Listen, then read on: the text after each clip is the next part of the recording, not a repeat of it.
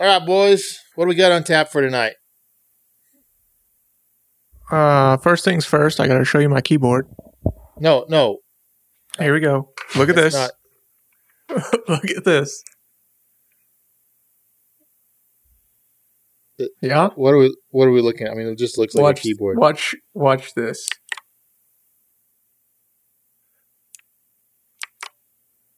This has got to be like the worst podcast material ever because Sasquatch and I are both looking at Jeff's keyboard like it's kind of gay. Wait, everybody else that's listening to it is... Watch this part.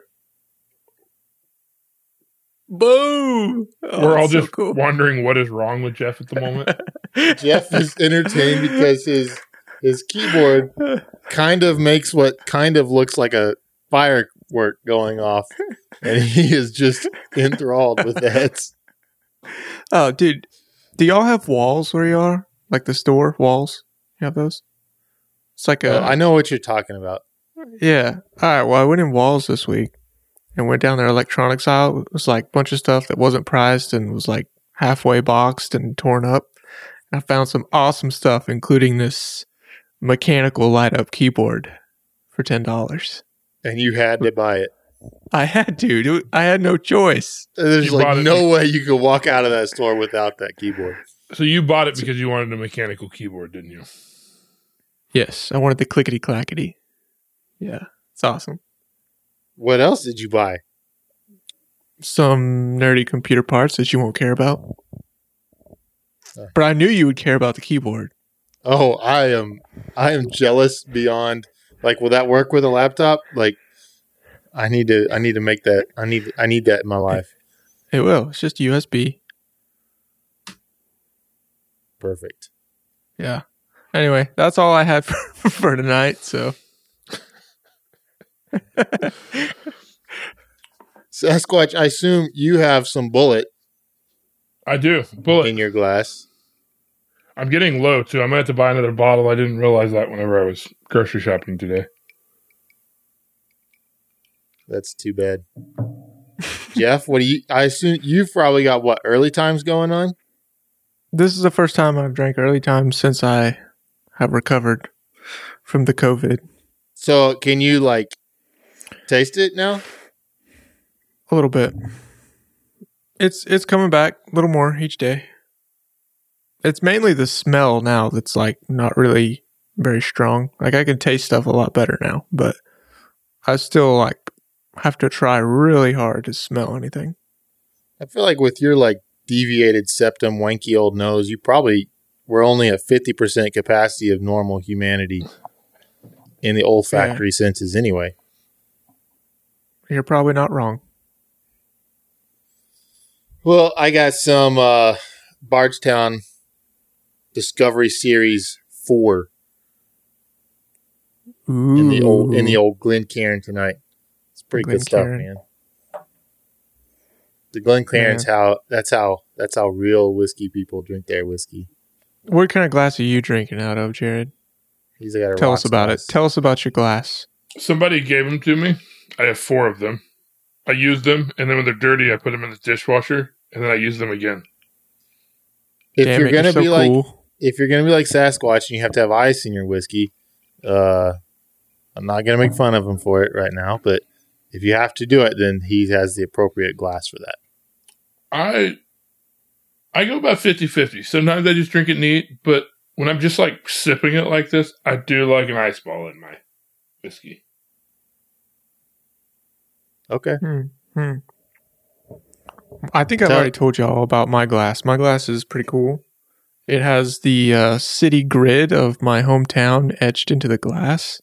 So it's like the roadmap of Ada, Oklahoma, etched into the glass here. It's freaking cool. He's given us the visual of that only Sasquatch and I get to enjoy. Well, you know what? I'm here to talk to you in Sasquatch. That's true. Let us know in the comments of this show if Sasquatch is less of a Sasquatch because he has ice in his bourbon. All right, Sasquatch, you just shot a match. I did. I shot the Illinois sectional this weekend. Oh, it's a good match. Yeah, they do a good job running it. If I was going to pick one thing, I'll just pick probably one thing I don't like about the match. Okay. And then I'll talk about all the good stuff. So areas for improvement, always good. Yeah, I mean, so they seem to have gotten on the trend of where they end up having basically all field courses. Okay. Have you shot this match before? Yeah, I've shot it. I think I've shot it every year since 2017. Okay, so is that like did you think it was going to be like that going in? No, it seems like it's gotten a little bit more of that each year. I feel like there was more short or medium courses in the past and a couple short courses. This year, I think every stage was over it was like 340 rounds for a 12-stage match. Wow. And one of the stages was 12 rounds, so then every other stage was 32 rounds. It was like 29 to 30 rounds or whatever, 32. So that's the bad. And it's not really, and I got a preface on that too, is the stages were pretty good. I just would like to see more variety in the stages because I don't really care to shoot, 11 field courses. I'm really kind of curious, like the motivation for building those types of matches, because almost every shooter that I talk to prefers a mix of some kind. Like they appreciate short courses, they appreciate medium courses, and obviously the long courses. I think a lot of that comes from stages being designed by committee. So you have 6, 8, 10 people submitting stages, and a bunch of people submit field courses, and they want theirs used. And then nobody wants to submit a short course. And then when you get done done picking them out, you're like, oh, there's one short course here. And I'd say the big thing that was different this year is one of the bays normally had 2 short courses on it. It had a field course on it this year, or like a 26 round stage or something, or 24 or whatever. And that's not cutting it deep. It's the one thing that I would say was an area for improvement. Now, otherwise on the match, like I said, the people that run it do a great job with the match. They do some stuff a little different, so there's not there's not a prize table or anything, but the match is pretty well sponsored. So they give Ben Steger Pro Shop sponsors the match. They give a hundo gauge away to each squad. That's kind of cool, just by random draw. That's cool. Otherwise, there's little prize packs that whenever you register, you get. They do actually do a chrono like a level 2 should have. And they send out cool trophies. In the past they have. So the first 2 times I shot it, I think I got second place. And one of the guys that run it, when he sent out the trophy, he sent a second label for the trophy that said 2-time reigning first loser or something like that. That was pretty funny. Okay, speaking of placement, were you not first loser again this time? I was. Man, I've shot that. I think I shot that match 4 times now, right? I've won it once and I've got second the rest of the times. Awesome. Someday you will make that match. You'll own it one of these days. I mean, I wasn't upset though. I shot pretty well. It wasn't. I wouldn't say it was a tough match. It was definitely a little tougher for minor. A lot of partials and stuff. So I think I probably shot maybe a little too safe on those targets compared to my competition. So I picked up a lot of points on the partial targets and stuff, like the head boxes, and shooting a lot of alphas there. I was a little bit slower on the time, but I had a lot more alphas. But I think maybe a little more aggressive planning as my competition did was probably the smarter play, which is probably why they won with that game plan. Yeah, so just rough stats on it. Steve Lutman is the guy that won Carry Optics at that match. Yes, and he's very good. And he won it he beat you by a little over 1%, 1.25%, basically, and that was 20 match points. And his time, he was 6 seconds faster than you. And I mean, y'all both had 0 mics. He had 3 deltas. You had no deltas, that's pretty impressive. and you had like 15 more alphas than he did. So, I mean, yeah, super, super close on that. And the dumbest no shoot I could have shot. Oh, you had a no shoot? Yeah, it was like I see that now. Okay, it was probably like an 8-yard target moving in on it, and instead of just shooting a little higher and taking the Charlies, I was shooting from the lower A zone. It just like half an inch low. Zapped it. I don't know. I would say with the match being that close for you, you guys were probably shooting very, very similar, or if not like the same speed strategy, points to speed strategy. Yeah, I don't know. I mean, from what I've seen, I didn't see him shooting the stages. I talked to him briefly. He shot on Saturday. I shot on Sunday. And I would describe his shooting as generally he's a pretty aggressive shooter for production. It's pretty quick. So I assumed that he probably shot very similar to CO. He is kind of newer to CO. My guess is he's going to excel at it quite well once he gets used to it. And this was his, I think, first major with it. Yeah. Yeah, just six seconds between y'all. Yeah. Yeah, we're talking half a second a stage when they're all field courses. Like, that's less than, I mean, like, that's like a makeup shot, right? Yeah, and most of the makeup shot per stage. And most of the stages were not like super high hit factor. The shooting was tough enough on them that, I mean, I haven't went through all of them, but I'd say they probably were averaging somewhere between 6 and 7 hit factor for the most part. There's probably 2 stages that were quite a bit higher than that. You had 0 stages over 7 hit factor. Your highest was 7.9. You've got the lowest is 5.0. So 5.0 to 7.9. Yeah. So pretty middle of the road there on the hit factors. One of the things that's kind of different about that match, especially just because of where it's held compared to what we shoot on a lot here in my part of the world, and I'm guessing for both of you guys too, is there's a lot of sand on the bays there. And sand is quite a bit different range surface. Like, it feels like it takes twice as much effort for every bit of movement you do on sand. And that might be a little bit exaggerated, but it's certainly different. I feel like it definitely wears out my legs. It makes me feel more beat up the next day than, a normal grass or rock bay. I mean, I could definitely see that. If you've ever tried to like run on the beach or something, it's hard. And I feel like Sasquatch is like their natural terrain is more rocky. Like they don't deal with sand a whole lot. That's right. It's really not how they're designed. True. It gets in all the hair, right? Yeah.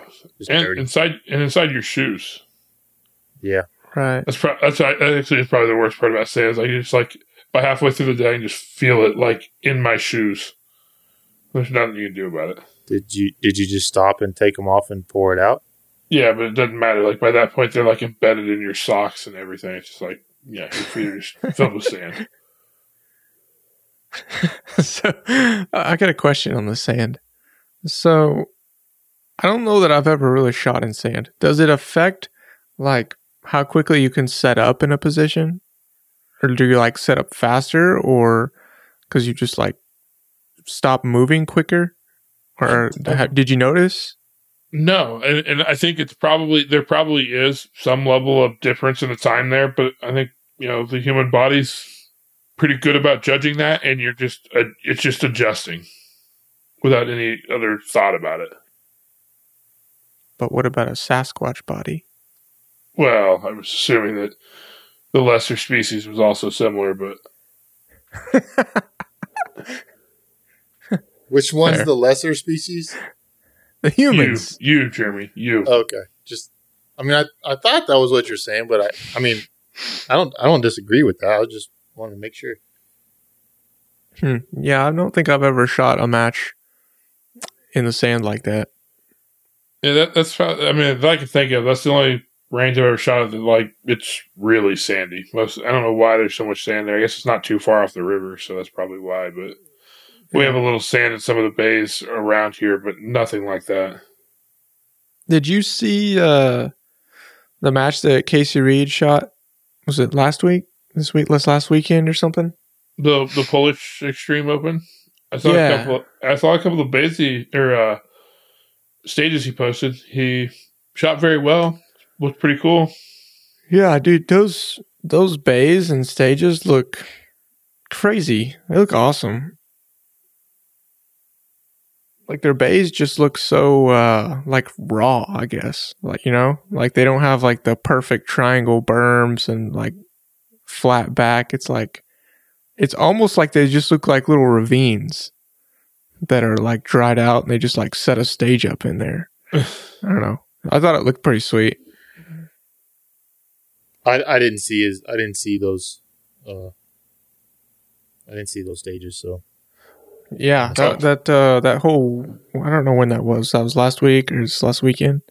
Casey was just posting pictures. It was like every other story was like either him and his wife sitting there drinking a beer or he was just shooting a match. It was awesome. Looks like they're having a great time. It would be fun to like take a European trip and like go shoot matches. Like they're probably couldn't get that many majors in it, but like if you could go take like a 3-week trip and hit like 3 majors, like 3 weekends in a row in Europe, that'd be pretty fun. The part I don't know is how hard would it be traveling with a gun through multiple countries in one trip? I don't totally know. It would depend on the countries that you go through. I'm sure it's doable. I'm sure it'd be doable. You'd kind of want to be careful on what you like. Obviously, like you want to shoot 9mm. If you can figure out a way to shoot their ammo over there that we don't have to, you're not trying to bring or ship ammo over. I think you could do it. You'd have to. There'd be a lot of logistics. It wouldn't be like driving to Montana or something here and grabbing a couple matches on the way. Like, yeah, I think it'd be doable. Seems like it'd be a challenge. It would be fun. So the other match that happened this last weekend was Area 8. And there's some interesting results from Area 8. CO Niels won, which is I'm glad to see that for Niels because he kind of had a recent match where he wasn't quite like it was just an unexpected result. I don't remember where it was at, but he wasn't. Area 1, Area 1, wasn't it? Yeah, it was. Yeah, it was Area 1.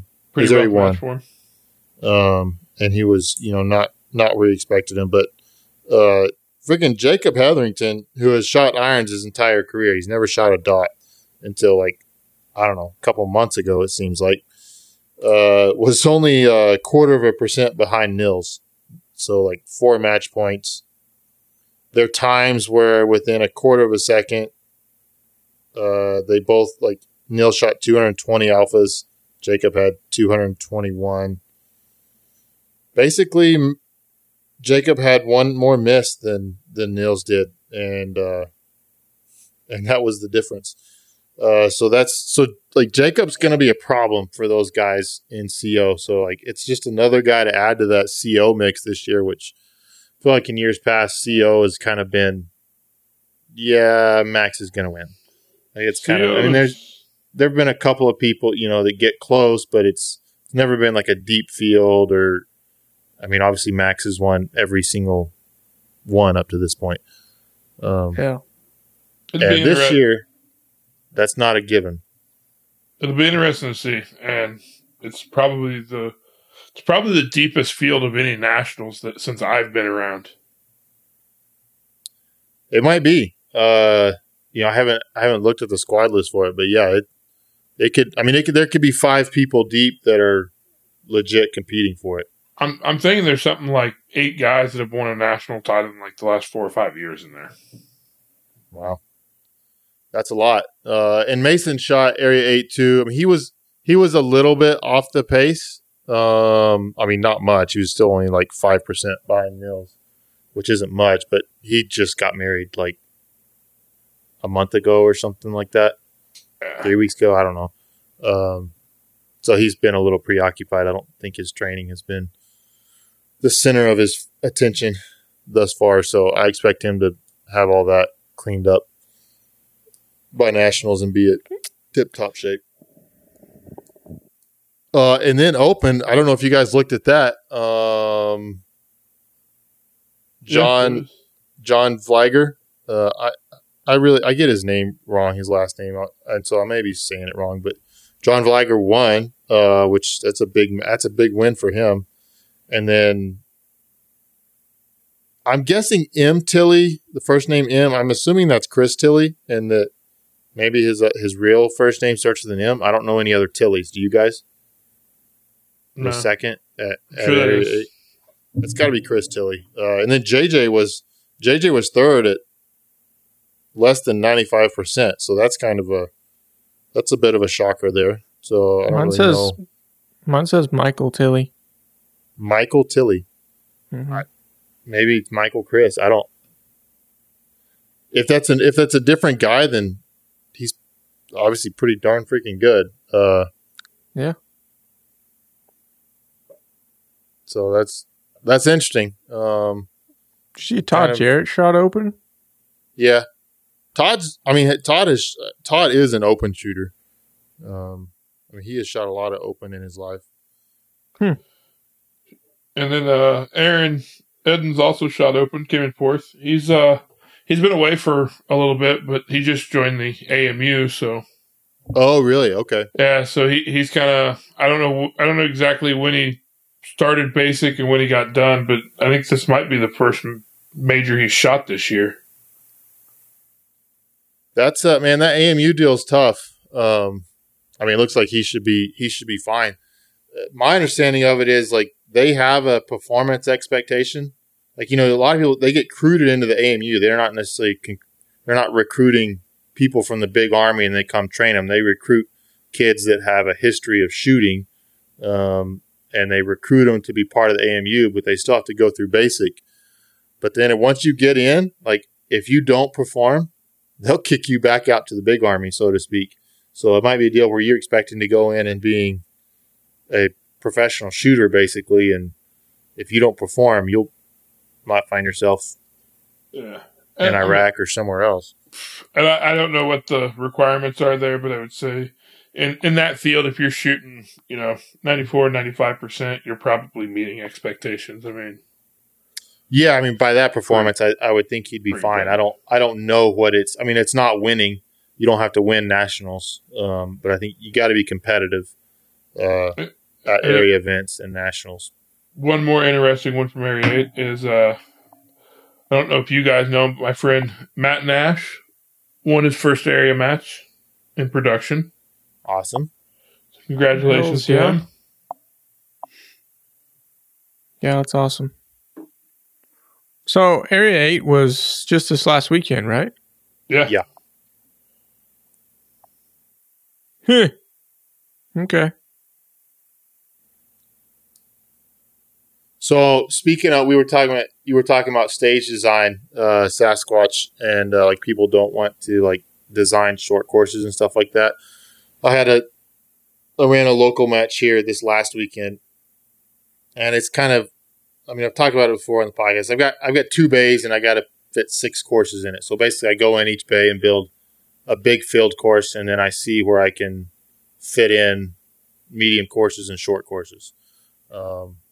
And this one I happened to have a little bit of room on the side of the bay, and I hadn't used the swinger wasn't in use on the field course. So it's like, well, I guess we'll put the swinger in. So all it was an activator, mini popper, a swinger, and then 2 open paper. One was at like 10, and one was at like probably 15 to 17, and that was it. So just 7 rounds, just short course. Man, for such a simple design, it was actually a really interesting stage. Because you could shoot the 2 open and go hit the activator and then just wait on the swinger, and you'd get 2 on the swinger in the first pass, fairly easily. It's like a 10-yard swinger. It wasn't crazy. Or you could activate, shoot a paper, come back to the swinger, then go back to the other paper. So it was a real, or you could go for both open paper between the activator and the swinger. I went for it. everybody's like, man, it was awesome. Like, cause I pulled it off sort of. Well, I didn't actually pull it off cause I had to take a second pass in the swinger cause it was going away. But it was still, even with that, it was the fastest time. And then we got to that like 15 or 17 yard open paper and, I kind of, didn't hit it. So didn't work out for me. I had two mics. But like, as designing like short courses like that doesn't necessarily take a ton of effort to make a short course that's interesting, that people can shoot it different ways and have different outcomes and have risk reward that they need to outweigh and try to figure out what they want to do. Yeah, I don't think you're wrong. And, short courses are also a good time to utilize like activators and stuff like that because you can get a little more creative or complicated with them and not have to worry about killing match flow, by setup time. You have two swingers on a 32 round stage. Like, it takes a little while to run that stage. If you have, two activators or, two swingers on a 14 round stage, it's not going to kill match flow near as much because there's not going to be a ton of movement. So, and those can be interesting. And then they're also very much straightforward shooting challenges. Yeah. Yeah, for sure. I had something else that I was gonna say and tie in, but I forgot.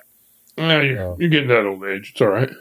It's actually, that's not an untrue statement. My memory, I think, is getting worse. I guess you recovered from RSV. Yeah. Yeah, it really wasn't bad. It was like kind of like a bad allergy for a few days. That's typically RSV in an adult. That's about, if they get it, that's about what it is. Just a lot of congestion for a few days. Just to kind of round things off your day, you guys want to discuss the job opening in the presidency of USPSA? Yes. So exciting times are happening. Cancel culture won, apparently. And Mike Foley got canceled. Social media, these dadgum millennials, they won and they got the old FUD kicked out. So I assume pretty much anybody that's listening to this knows what's going on, but Foley was under investigation for, we've already discussed it. It was under investigation for inappropriate interactions with a member. And I think the investigator found that he was basically guilty, and this was a string of things. And the board voted unanimously to remove him from office. And I think the one thing that maybe needs to be clarified, because USPSA statements don't really clarify it. There's a lot of people that are like saying, did he really lose his job because he got in an argument with one person? Like, you get in one argument and you lose your job. That's ridiculous. And that's just not, like, that's part of the story. That was probably what pushed it over the edge. But this was not the first time that he got in arguments and reacted in a ridiculous manner to a member. And he had been through training, like they had made him go through, I don't know, what do you call that? Sensitivity training? I don't even know if that's the right word, but like, what do you call it? I'm not in that world. I don't have to take training like that. My boss is cool. So I don't have to do that sort of stuff. But like the board had put him through training. There's stories of bully tactics being used against the board to try to convince them to do what he wants. And I think this was kind of just the last straw, and it's like, okay, he's gone. Yeah. I mean, that should speak for itself when, like, you have to go through training just to be able to, like, treat other humans with decency. Yeah.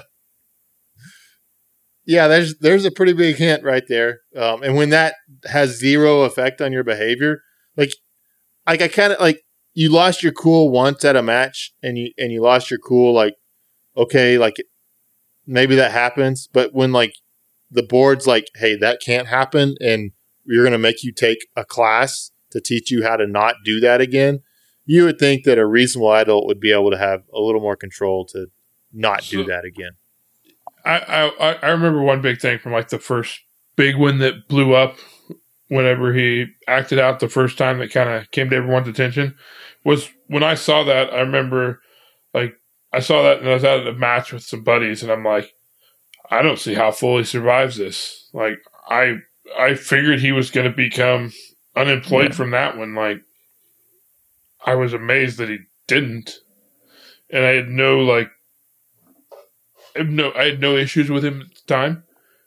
I had zero problem. I just saw that action. I'm like, 1,000-foot view. I'm like, yeah, that man better be updating his resume because he's going to need it. Yeah. Yep. And I think there were other issues with him, other acts other than just like how he treated people, right? There was financial issues, him using funds inappropriately, stuff like that. So I think there was a bit more to it than just that. But I'm not going to assume on stuff I don't know. I don't know if there was any issues, so I'm not even going to mention that as far as like if there was issues with funds or anything. I think the issues was the way he acted toward members. And unfortunately, for as much good as he came in wanting to do, I think power got to his head, which is easy to have happen to people. Yeah. Yeah, and it does seem like I do think the board gave him every opportunity possible to not fire him. Like I feel like I'm sure the people that will disagree with me, but I feel like they gave him lots of opportunities to keep his job. They did. I think it was with a lot of hesitancy that they came to that decision that we're going to let him go. I don't think the board wanted this drama. Nope. I would not be surprised if part of what got him was him posting on Facebook asking for people to support him and not do cancel culture. I think that had the complete opposite effect. I think the board members got a ton of emails from people wanting him gone. Personally, I just stayed out of it. I'm like, yeah, nope. We have a podcast. We've discussed it. People know where we're at. Like, I'm not going to hammer the area directors on this. Yeah, I think it was Leighton who's the Area 2 director. I think he posted, he kind of gave a little bit of a synopsis of it. Because I do think Leighton is trying to be as transparent as possible. And there's certain legal things that their legal, it's not representation, but they've been advised to not talk about certain parts of this, and I totally get that. Like the board has to be protected themselves too a little bit, but he does try to be as transparent as he possibly can. That's part of why Leighton wanted to be an area director, is he felt like there wasn't enough transparency, and so he's trying to do that. But I think he said, as far as like those emails and stuff, as far hey, don't remove Foley because don't let cancel culture win. I think it was him. If it wasn't him, it was another board director. I think it was him that said 75% of people that contacted him were like, yeah, please remove him. And only 25% were in the favor of keeping him. I think it was quite a few emails.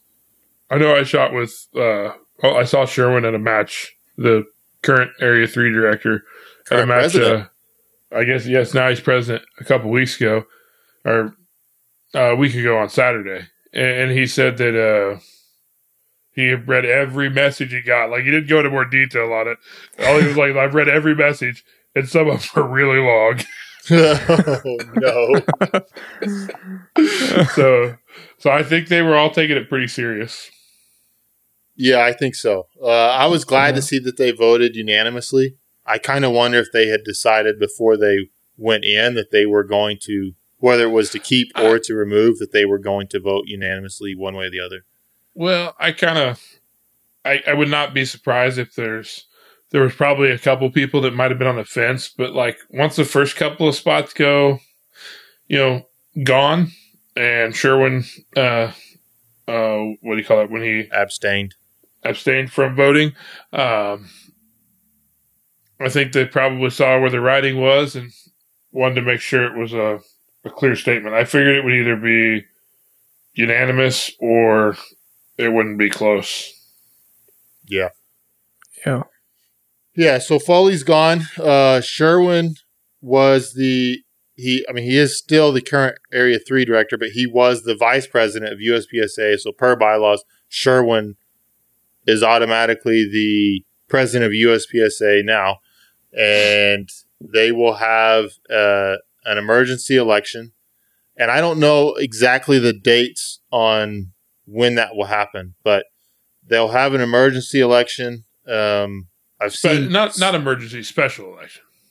Okay, special election. That's the word they're using for it. They're having a special election to elect a new president, and they will. I assume we'll get ballots, and we'll all be voting as a membership on who it is. Yeah. And I hope we get some good candidates. I know of a few that are wanting to run, and I don't know if. I'm not sure if anybody's is like totally public as far as that they're running, but I just hope we get a good candidate and or we get a couple good ones and we can get somebody good in office.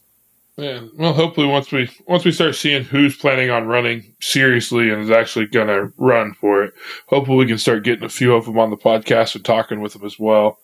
But I don't know I have no idea what a timeline will look like for a special election, but like I have to assume we'll be well into winter before we get going on it, because it's just I think you got to get like a ton of signatures for people to run for president, and then they got to figure out give people time to run for it. So I would not be surprised if this is something we're voting on in like December, January timeframe. Yeah, I mean, it's somewhat interesting because Sherwin, I mean, he was vice president, but his term was up at the end of December. So he was supposed to be finished.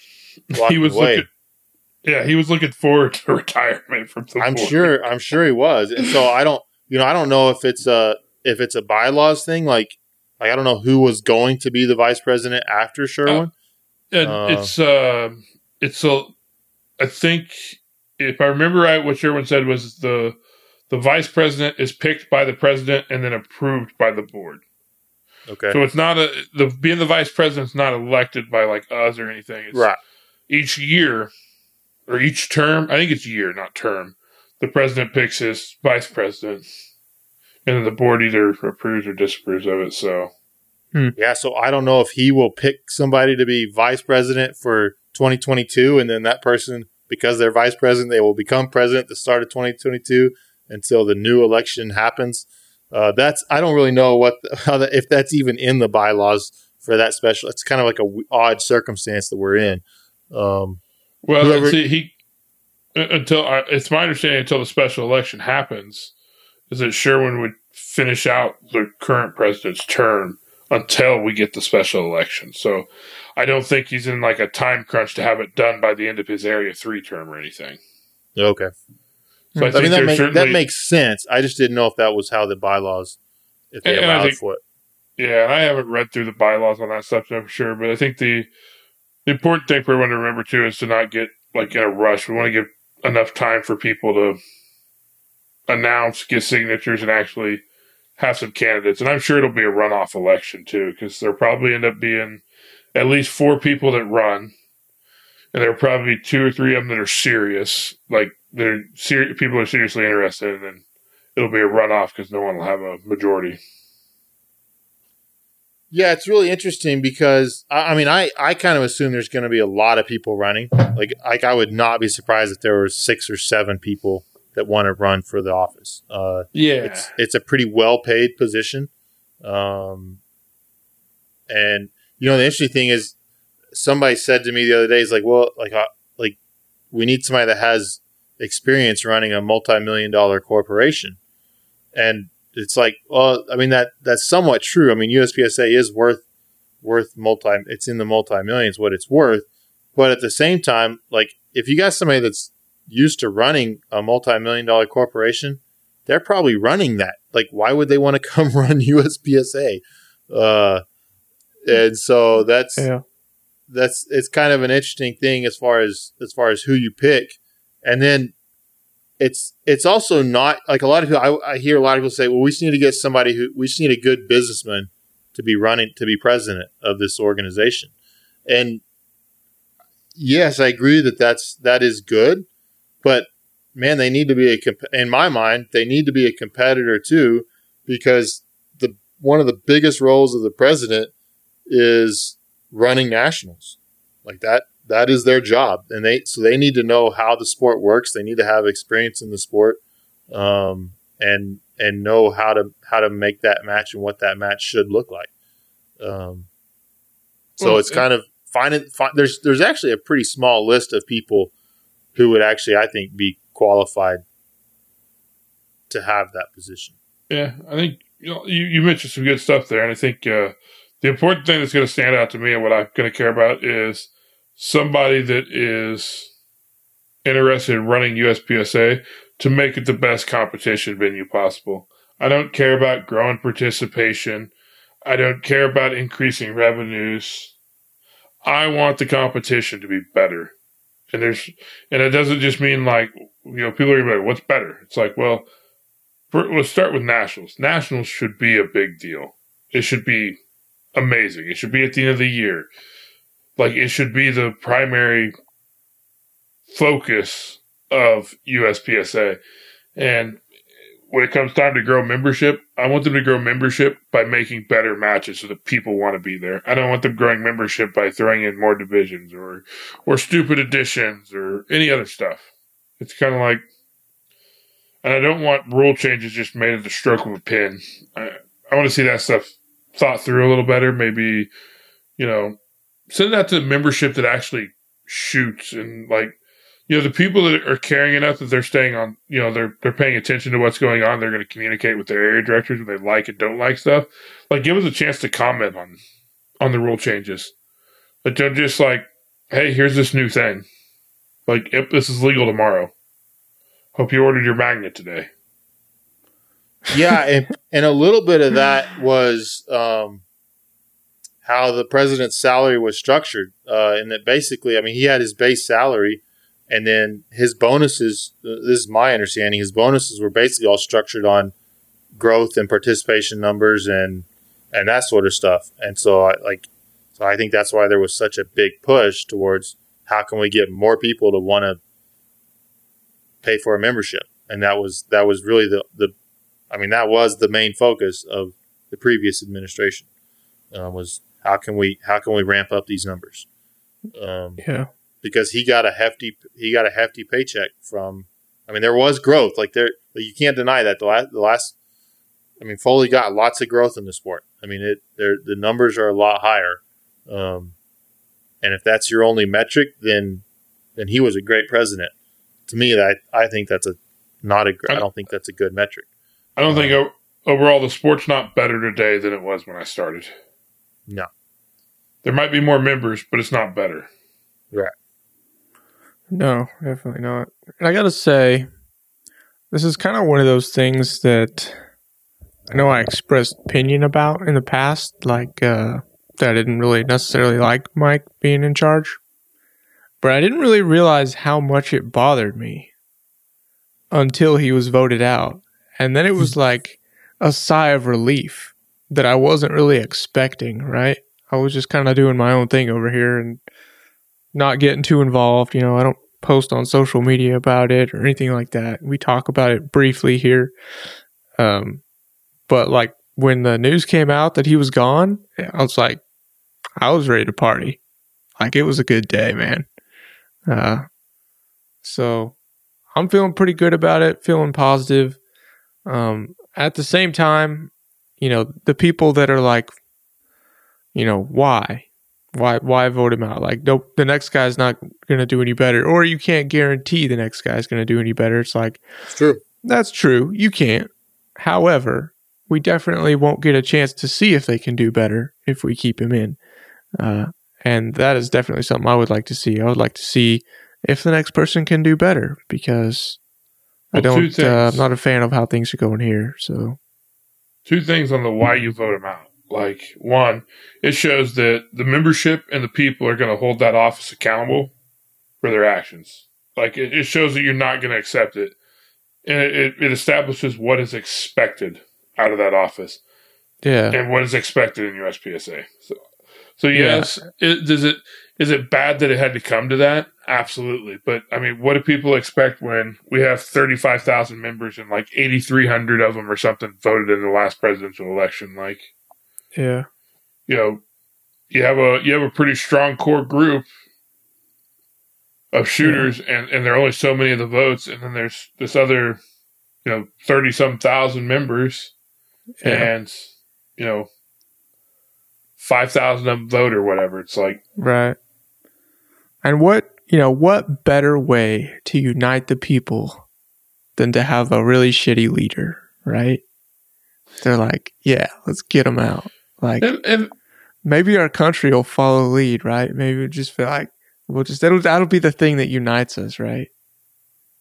Yeah, and the way it is, USPSA, you get a lot of strong personality types. So there's plenty of people that are on both sides of it. Like, I'm sure this whole thing, it's actually, I've seen less of a shit show out of it than I expected online. Yeah. But there's plenty of people that really just like how Foley was removed. And I can understand it. Some people that were very happy with the things he was doing. I've noticed that the trend is that the people who take the competition side of competing serious are not upset with it. Yeah. And that's what I think is going to be important about the next guy coming in, is it really needs to not be somebody who's just familiar with running like a $1 million corporation, right? It really needs to be like a company man, like someone in the sport, someone who knows the sport, somebody who wants to further the sport, somebody who like friggin' bleeds the sport, right? And it also, in my opinion, as far as like how they should run this deal, like this should be like a craft that we keep honing, right? This should be something that we just keep like rounding the edges and making smoother and better and more efficient and making it better and better and better, and not changing and adding rules and constantly restructuring things. It's like, I don't know. That's kind of how I view it. It's just like, it's a skill or a craft, and we want to make it better with like very tiny changes, and I don't know, just sticking to what we know is good, sticking to what the competitors want, what's going to draw competitors, what's going to make it prestigious. And I talked to Jeremy about this, and I talked to a couple other people about this. This was one of the main things that has really bothered me about USPSA since I've been in it, I guess, or since I started really following like high-end sports, is like promotional material for like nationals or big events. In this sport, promotional material, the cover of it is like, and I know this is going to sound bad, but it's like old fat dudes and 12-year-old girls. Like, that's what's on the front of our promotional material, okay? You go to like another high-end sport, and who's on the promotional material? It's the badasses. It's the ones winning. It's who's going to be competing for the title. They're promoting that competition. They're promoting the fight, the rivalries, and all that. They're promoting that. And in this sport, we're not promoting that. We're promoting old fat guys and 12-year-old girls. That's what we're promoting when we promote our big events. That's just how I see it. I might be an idiot, but whatever. I mean, no, it's a fair observation. Is that most any professional sport, and we're not a professional sport. I think that's a fair assessment to say we're not a professional sport, but any professional sport out there views their athletes and their star athletes as assets. They are assets that we want to that we will promote because they will promote us. People will be interested in because they want to see the best and they're interested in the best. And so they promote that. And yeah, you're right. We don't promote the best in the sport. We promote the average Joe, which most of us are average Joes, and that's fine. But we're not promoting our best athletes, our best skilled shooters. Maybe some of you wouldn't call athletes, I don't know, but we're not promoting our best competitors. Always. So yeah, I agree with that. So yeah, hopefully, Jeff, you gonna run? No, I'm not gonna run. I know it's sad. I know it's what the people want, but no, I'm not running. I hear it every day. The people are like, we want Jeff. We want Jeff. Me too. It's usually like at night when I'm dreaming, but I do hear it. I'm sorry, people. I'm sorry. You're going to have to find another candidate. Jeremy, you've got lots of free time. You barely work when you're building guns. You should run. I don't think I have the personality to be president of USPSA. Yeah, I don't think you do either. I feel the same. I feel about the same about myself. It's definitely not a position I am right for. I think I could do the job, but I think I would wear people thin real quick. You think there'd be another 7.7 vote? I mean, I think I would be smart. I would be smart enough to not. I think I would be smart enough to not put myself in that situation. But yeah, I think. Yeah, I don't think people would. Like, there's not a lot of people that like me as is, and I think if I was president, there'd be even less that like me by the time I got done with it. One thing I got to say is, like, as a platform, we should stay away from promoting any one individual. If we want to bring light to individuals, let the people see the candidates or whatever. But I agree. As a podcast, we are not going to support any specific person because I would like for everyone who is running to come on the podcast. Does everybody remember when Foley was running? How hardcore he got promoted, and then it was like, oh crap, what have we done? Kind of deal. Does anybody remember that? I remember that. That was like when I first got into the sport. There wasn't when Foley got elected, like there wasn't a lot of. We have not Manny ran against him. Did Manny run? Manny ran at that time. Yeah. Interesting. I kind of forgot that Manny had run at that time. We haven't had a lot of great people to elect. We haven't had a lot of great options to elect. Yeah. And I guess if Jeff is putting if he's putting the mute button on me, then fine. I wouldn't say that. I was just saying I don't think we should. You are your own person, Jeremy. So you do whatever you want to do. As a podcast, we should not support an individual candidate. I feel like if we say we have six people running, we offer a chance for all of them to come on. Let's say 5 of them come on, and it's like one of these is definitely way better than the others. At that point, I have absolutely no problem being like, yes, I think this person should be president. Okay. Well, I'll just disagree with you no matter who you choose, so we'll have a nice balance. I'm just not gonna say who I'm gonna vote for on the podcast. Yeah, we know that you will avoid anything. You will be politically correct at every possible chance because you hang out with Joel Park a lot, and y'all will avoid any sort of controversy. Me and Joel actually have a lot of politically correct phone calls. I'm sure you do, as long as you'll have to check and double check that there's nobody listening to this. Like, make sure nobody can hear this. Like, we can't let this out. We have to make sure that we are all as PC as possible if somebody might hear it. Exactly. I can't wait for Jeremy to choose a candidate so that I can just rip them apart viciously. That'll be fun. I hope he doesn't choose somebody I like. There's a good chance that it will be. You never know. So it's going to be even more fun if it's somebody I like.